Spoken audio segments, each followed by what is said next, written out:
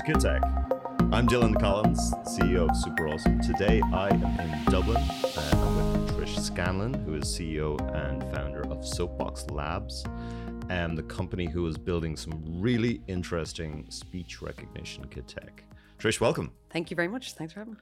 I want to talk all about Soapbox and voice recognition and so many things. But before we get into that, can you tell us a little bit about your background? How did you come to be CEO and founder of Soapbox? Yeah, sure. So I'm an engineer. I'm actually an electronic engineer by training a very long time ago. So I ended up working in signal processing, got interested in machine learning, started a PhD in 2000 in speech recognition.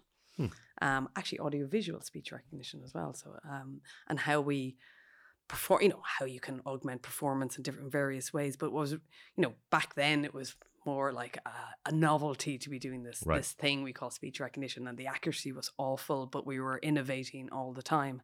And during the course of my PhD, I actually ended up spending a couple of years in Columbia University in New York and IBM research in upstate New York as well, in Yorktown Heights, on speech recognition. And that's when actually, for the first time, I saw a live demo of a voice assistant for the first time. It was 2004, 3 or 4, I want to say. And we thought it was only around the corner, 3 years, 5 years.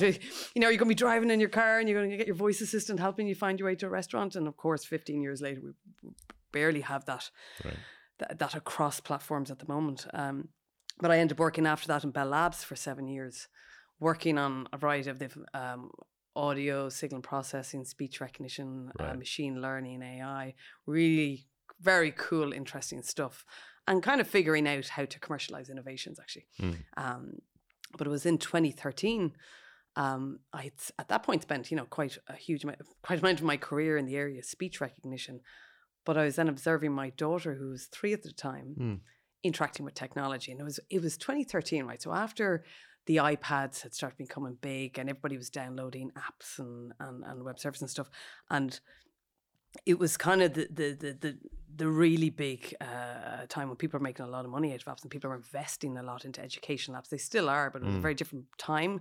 But what I noticed was when she was interacting with these apps, and they'd be educational, like one was teaching her to read, they'd be doing maths apps and all these different things. When I looked at the reading ones, it was really, there was just, it was able to teach her a sound or a word, to blend or decode a word or something quite useful. But when it came to that, the whole point of an app was that it would automate the assessment and her progress. And I'd be able to get email updates as to how well she was doing. And I started to notice that it had no way of assessing her ability to recall or pronounce the words and sounds, because reading is all audio, right? Like it's all about the voice. It's being able to express it so somebody can monitor how well you're doing, like a teacher or a parent. And I began to realize, okay, that's a massive gap, because the only way she was getting through it was guessing. And she was kind of like going, okay, if the answer was that last time, it must be the other one this time. And she was like 3 or 4 and then gaming the system. Right. And then I just kind of dawned on me, oh God, like why speech? I spent my whole career in speech recognition. Of course, this is a key component to this. And then the idea kind of expands. Well, of course, you could use it in language learning. And, a child, isn't a pre-literate child isn't able to use a menu system or read a button. Reading a button is such a fundamental thing, so there's such a limitation to how children can interact with technology without having the complex thinking and the literacy of older children and adults. And to me, it seemed like there was a very big need for speech recognition as opposed to a want. And most people are focused on the adults. Right. But I was like, it's great for adults, but this is such a thing that can open up technology interaction for kids in a good way. And so that then presumably led to that was the genesis for the founding of Soapbox in 2013, right? Yeah, 2013. I was observing my daughter just going, wow, that's a gap. And I had to spend time going, why is there a gap? Right. And so why is there a gap? Why were companies not thinking about this in 2013? And I suppose in terms of Soapbox, contextually for people listening, I mean, I don't know of any other companies who were building voice recognition specifically for kids.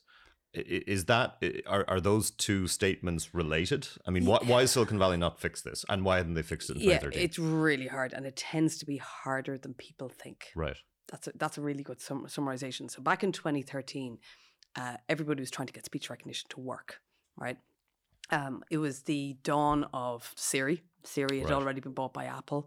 It was on the phones. But this was pre-smart speaker. Yes, yeah, 2013. It was, we were beginning to use GPUs, which meant we could use deep learning.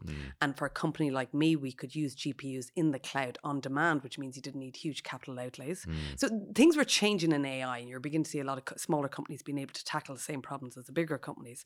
But I had spent a lot of my career, and I understood the value of data, real world data.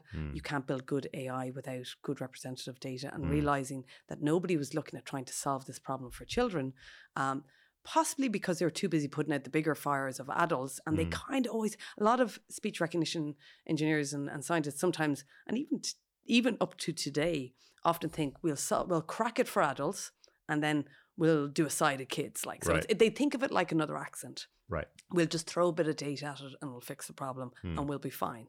And people have done that on repeat.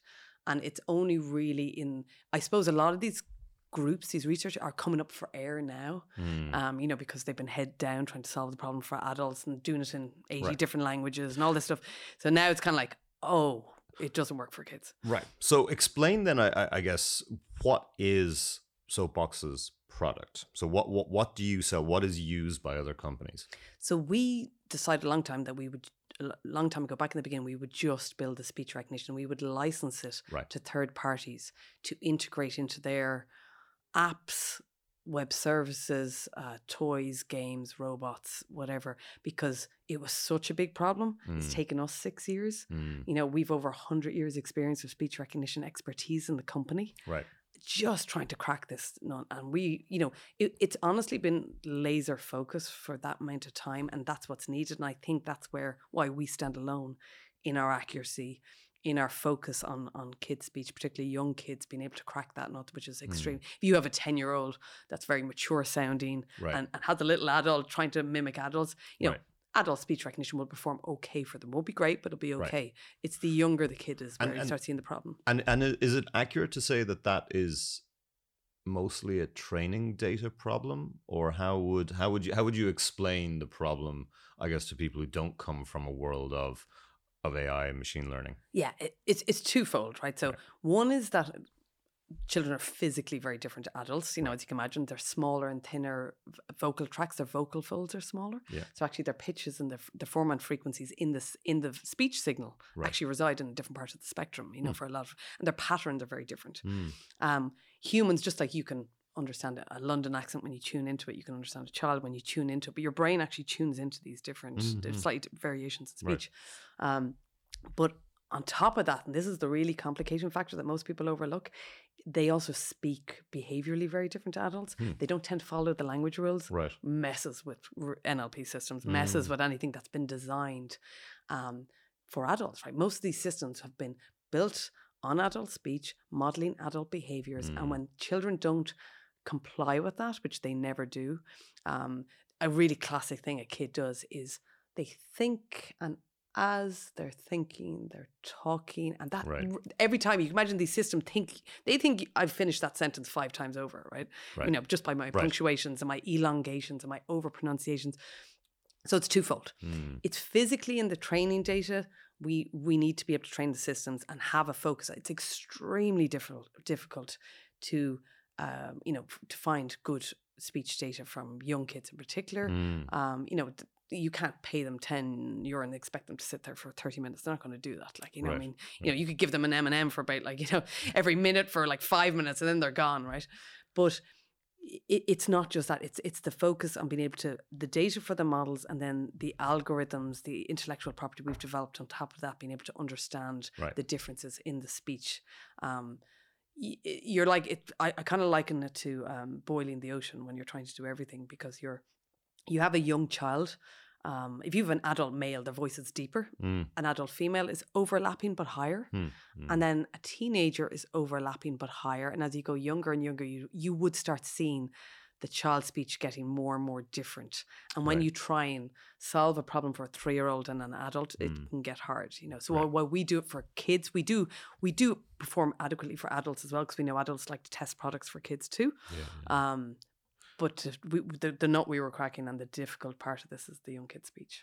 And I mean, it seems like you got your timing, quite perfectly attuned. Yeah. Because I mean, you look at sort of the explosion of smart Yeah. speakers. You mentioned Siri, but obviously we've seen Google roll out their own, Apple continue to develop Siri, Amazon obviously in there, like Yeah. in a lot of different ways. Sonos now integrating all of those things. I mean, can you sort of walk us through the landscape of voice and family and all the major tech companies? Who would you rate as doing it the best, and like what are the trends that people should understand happening there? I think Google and Amazon have they have tried to focus on kids a little bit. It works reasonably well in very constrained scenarios, like multiple choice of 3 things or 4 things. It can work okay. Nobody's really gone to any effort on the accuracy. So what we have is a lot of clients coming to us. We've tried Google, we've tried all the other ones. It's not working at the accuracy needed for, let's say, an educational app, or if you want to do a reading app, or a So for them, there's 2 different ways of looking at this as well. Voice assistants are a use case of speech recognition. And I think people kind of conflate both of them. That speech recognition is voice assistance. It's not really. For me, because I spent like 20 years in this area, we built the speech recognition. We were thinking, voice assistance is a cool application of it, but wasn't the whole point of it. To me, voice technology is an interface technology. I mean, we've had to hack how you interact with machines. You see, we're in a recording studio, there's buttons everywhere. We've had to use buttons and dials to communicate with technology to get it to do what we want. We progressed that to keyboards and mouse and tap, touch, all this stuff. But the natural way to interact is through voice, right? That's how humans interact, through gesture and voice. And you're using visual cues to me, looking at me to what I'm pointing at and my expressions. So it's all of this together. It's an interface technology first, voice, and then the application is voice assistance. And in the home, that's fantastic because it's got great utility. But to me, voice technology is a lot more than that. It's not more than a voice assistant. And I think everybody has suddenly got comfortable with the idea of speech recognition through voice assistants, which is great for us because now that's open the market for us. It's unlocked it a little bit that when we go into meetings and we don't have to explain what speech recognition is. We go, so your Alexa or your Google Home and your Siri, and they go, oh yeah, well, this is what we do. And then people get it. So can you give examples of where else that's being used? So sort of outside of that assistant paradigm. In speech recognition in general, you'll see a lot more in cars now. It's still true an assistant in some ways because you've got like SoundHound and you've got Alexa in some cars and Google in some cars.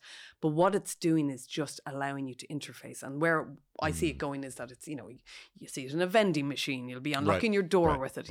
It doesn't have to be about the assistant anymore. It's about just interfacing. And I think, very, very early on, I think people saw sort of voice interaction as a solution looking for a problem. I mean, and it feels like obviously that's sort of blown past that and people are talking about it in a lot of different ways. But to me, at least, it's always seemed as if this was ideally designed for kids. Yeah.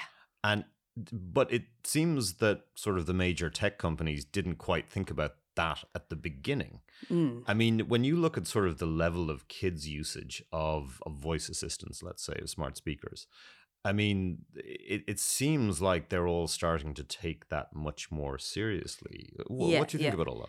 There's a lot of difficulty in it. I think people always go after the adult market when they crunch the numbers, right? So that's why they did that first. And also people are also looking at, I can sell products off this. Like people do voice shopping. They'll, so there was a lot of reasons it went first to the adult. And plus the solution was there for adults, right?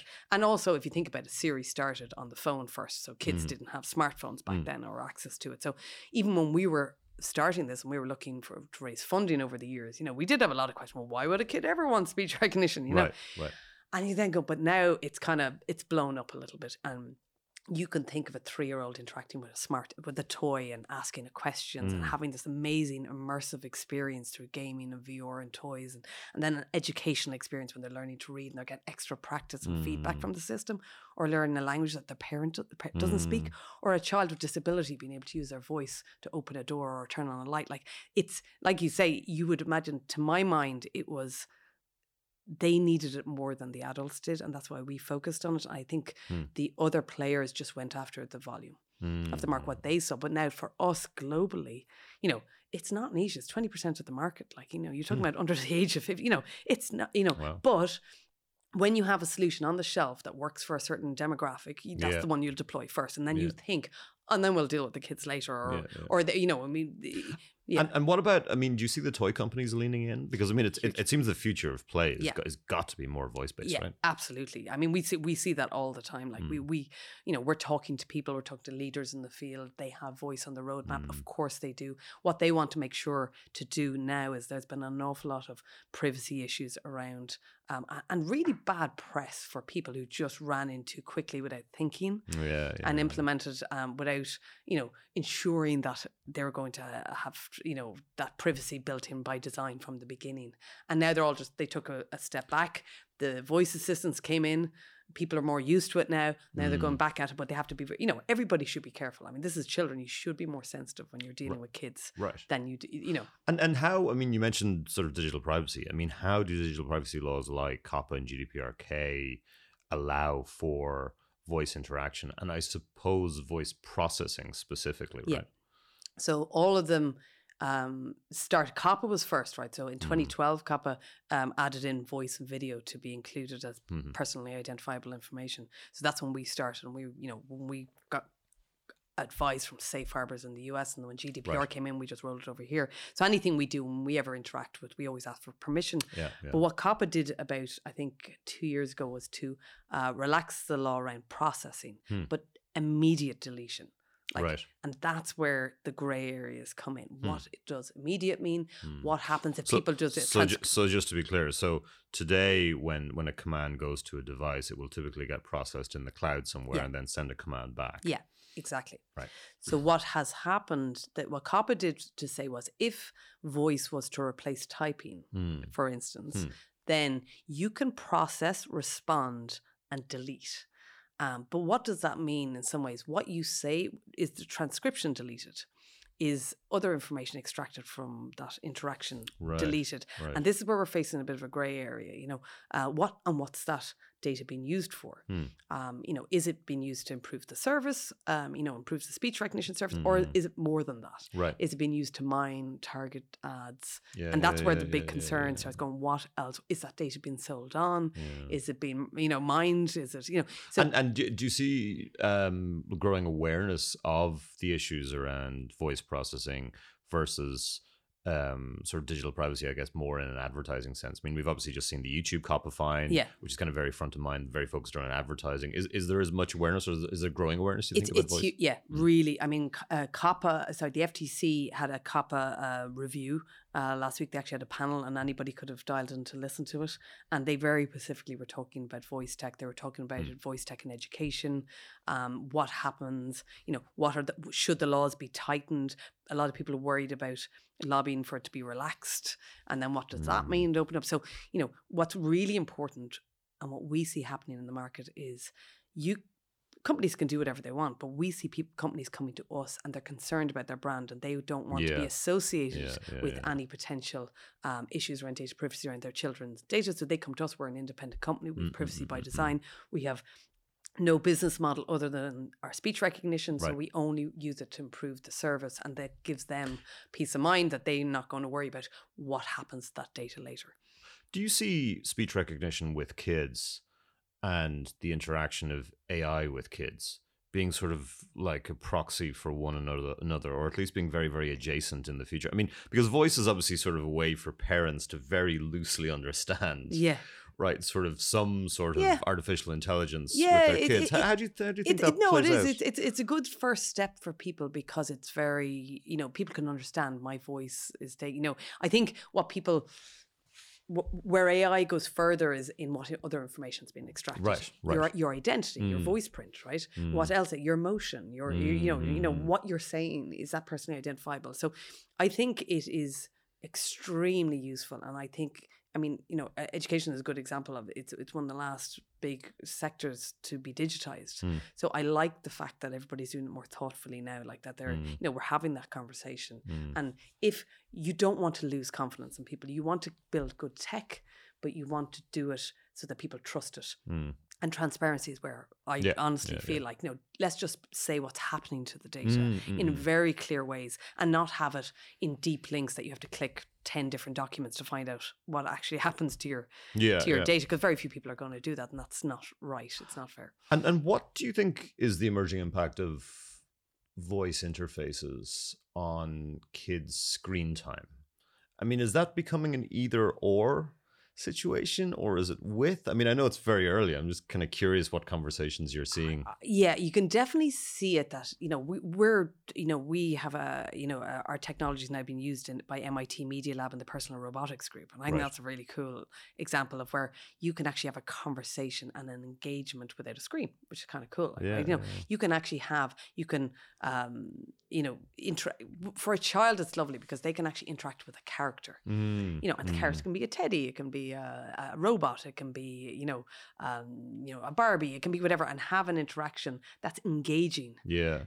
And it can fire the imagination. It can be educational. It can be an educational conversation, but all of a sudden the little character is talking back and hearing me, it creates something different, and potentially bring you away from screens. But I kind of think the future is multimodal, though. There will be that you will use image recognition, you will use object recognition, you will use, let's say face recognition, like, you woke up to the toy and it knows who you are, or the app or whatever. I think, and it makes that engagement more immersive and more real and more, and more useful, that the expression of a child when you're doing social emotional education, that you can bring all that into it. Do you think about, when you're considering the responses that are given back to a child, do you think about the perceived maturity level of those responses? Because one of the things I remember I've talked to a bunch of toy company CEOs and CTOs about is that,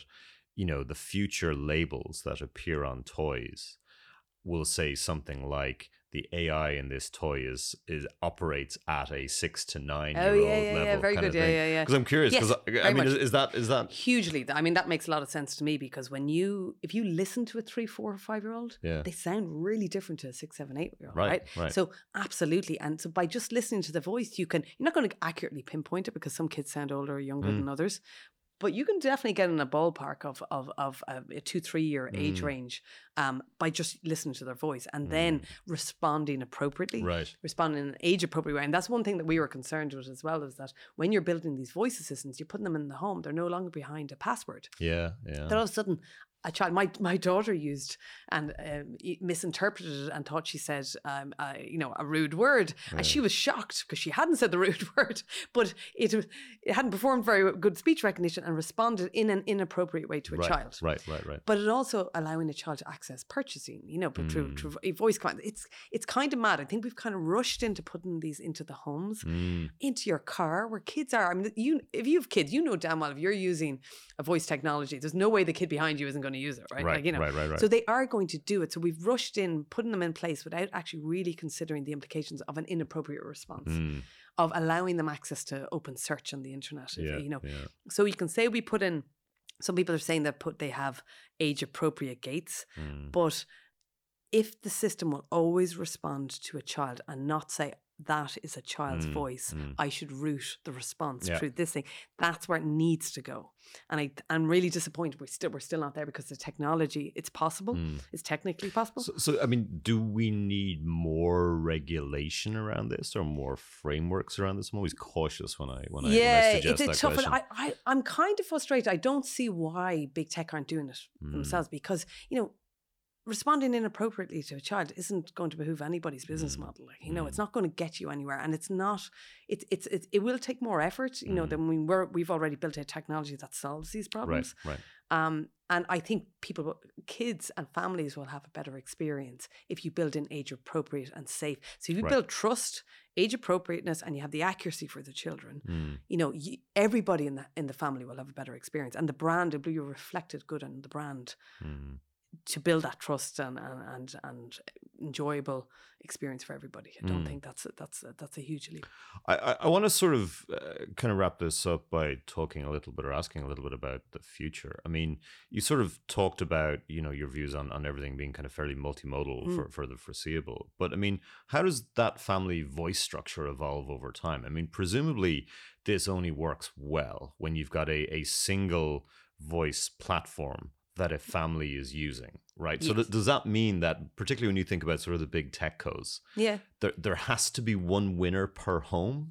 From a voice perspective specifically? Is that, or is it going to be more complicated than that? Yeah, I mean, that does mean that if you go from your home to your car to your office, do you have Right. the same platform? And that involves you buying into the ecosystem. Yeah. Actually, that's where the war is. That's why they all Yeah. care about Right. winning the home, Mm. because they feel like if you're winning the home and you're all in on Alexa, you're all in on Siri, you're all in on Google Home, then they get you buying your Chromebooks, or they get you buying, so it makes sense. Everybody is trying to play that game. Something you mentioned earlier, that like some of the smart speaker assistants are trying to open that up a little more to say that they'll accept all voice assistants. But so when everybody wonders why some of these products, these smart speakers, are loss leading, there's a bigger game at play here.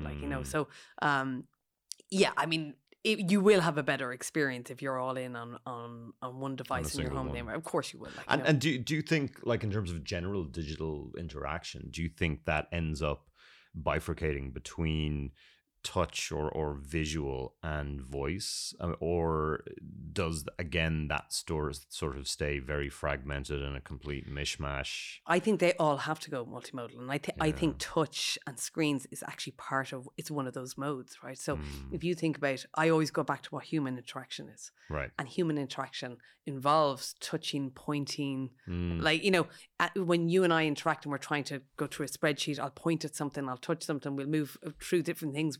We'll see the visual impact, we'll see the emotion, the reaction, the gesturing. I think all of them will have to go there to get the real immersive human interactions.